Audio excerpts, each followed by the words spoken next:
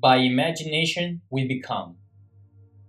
Radio Talk, Los Angeles, July 1951, by Neville Goddard. How many times have we heard someone say, "Oh, it's only his imagination." Only his imagination. Man's imagination is the man himself.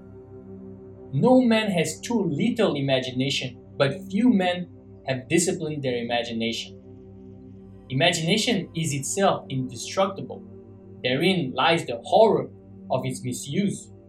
Daily, we pass some stranger on the street and observe him muttering to himself, carrying on an imaginary argument with one not present. He's arguing with intensity, with fear, or with hatred, not realizing that he is setting in motion by his imagination an unpleasant event which he will presently encounter. The world as imagination sees is the real world, not facts, but figments of the imagination, shape our daily lives. It is the exact and literal minded who live in a fictitious world. Only imagination can restore the Eden from which experience has driven us out. Imagination is the sense by which we perceive the above, the power by which we resolve vision into being. Every stage of man's progress is made by the exercise of the imagination. It is only because men do not perfectly imagine and believe that their results are sometimes uncertain when they might always be perfectly certain. Determined imagination is the beginning of all successful operation. The imagination alone is the means of fulfilling the intention. The man who at will can call up whatever image he pleases is, by virtue of the power of his imagination, least of all subject to caprice. The solitary or captive can, by intensity of imagination and feeling, affect myriads, so that he can act through many men and speak through many voices. We should never be certain, wrote William Butler Yeats in his Ideas of Good and Evil, that it was not some woman treading in the vine press who began the subtle change in man's mind, or that the passion did not begin in the mind of some shepherd boy lighting up his eyes for a moment before it ran upon its way. Let me tell you the story of a very dear friend of mine.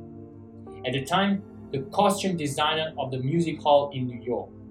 She told me one day of a difficulty in working with one of the producers who invariably criticized and rejected her best work unjustly.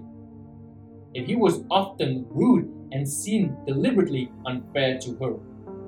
Upon hearing her story, I reminded her, as I am reminding you, that man can only echo to us that which we whisper to them in secret. I had no doubt but that she silently argued with the producer, not in the flesh, but in quiet moments to herself. She confessed that she did just that each morning as she walked to work. I asked her to change her attitude towards him, to assume that he was congratulating her on her fine designs, and she, in turn, was thanking him for his praise and kindness. This young designer took my advice, and as she walked to the theater, she imagined the perfect relationship of the producer praising her work, and she, in turn, responding with gratitude for his appreciation. This she did morning after morning, and in a very short while, she discovered for herself that her own attitude determined the scenery of her existence. The behavior of the producer completely reversed itself. He became the most pleasant professional employer she had encountered. His behavior merely echoed the changes that she had whispered within himself. What she did was by the power of imagination. A fantasy led his, and she herself dictated to him the discourse they eventually had together at the time she was seemingly walking alone. Let us set ourselves here and now a daily exercise of controlling and disciplining our imagination. What a finer beginning than to imagine better than the best we know for a friend. There is no coal of character so dead that it will not glow and flame if but slightly turned. Don't blame, only resolve. Life, like music, can, by a new setting, turn all its discords into harmonies. Represent your friend to yourself as already expressing that which he desires to be.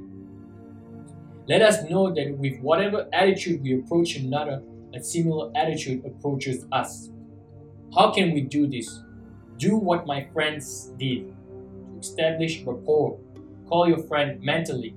Focus your attention on him and mentally call his name just as you would to attract his attention were you to see him on the street. Imagine that he has answered. Mentally hear his voice. Imagine that he is telling you of the great good you have desired for him. You in turn tell him of your joy in witnessing his good fortune. Having mentally heard that which you wanted to hear, having thrilled to the news heard, go about your daily task. Your imagined conversation must awaken what it affirmed. The acceptance of the end wields the means, and the wisest reflection could not devise more effective means than those which are willed by the acceptance of the end. However, your conversation with your friend must be in a manner which does not express the slightest doubt as to the truth of what you imagine that you hear and say. If you do not control your imagination, you will find that you are hearing and saying all that you formerly heard and said. We are creatures of habit. Habit, though not law, acts like the most compelling law in the world. This knowledge of the power of imagination, be as a disciplined man and transform your work by imagining and feeling only what is lovely and of good report. The beautiful idea you awaken in yourself shall not fail to arouse its affinity in others. Do not wait for months for the harvest. Today is the day to practice the control and discipline of your imagination. Man is only limited by weakness of attention and poverty of imagination. The great secret is a controlled imagination and a well-sustained attention, firmly and repeatedly focused on the object to be accomplished. Now is the acceptable time to give beauty for ashes, joy for mourning, praise for the spirit of heaviness, that they may be called trees of righteousness, the planting of the Lord, that he might be glorified. Now is the time to control our imagination and attention. By control, I do not mean restraint by willpower, but rather cultivation through love and compassion. With so much of the world in discord, we cannot possibly emphasize too strongly the power of imaginative love that is subject next Sunday morning when I shall speak for Dr. Bills while he is on his holiday. The services will be held, as always, at the 4th Wilshire Theatre on Wilshire Boulevard, near La Cienega at 10:30. As the world is, so is the individual. Should be changed to, as the individual is, so is the world. And I hope to be able to bring to each of you present the true meaning of the words of Zechariah. Speak ye every man the truth to his neighbor, and let none of you imagine evil in your hearts against his neighbor. What a wonderful challenge to you and to me. As a man thinketh in his heart, so is he. As a man imagines, so is he. Hold fast to love in your imagination.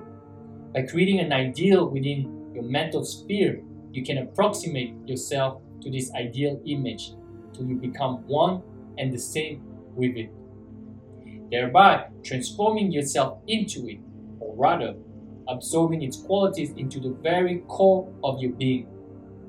Never lose sight of the power that is within you. Imaginative love lifts the invisible into sight and gives us water in the desert. It builds for the soul its only fit abiding place. Beauty, love, and all of good report are the garden. But imaginative love is the way into the garden. Sow an imaginary conversation, you reap an act. Sow an act, you reap a habit. Sow a habit, you reap a character. Sow a character, you reap destiny.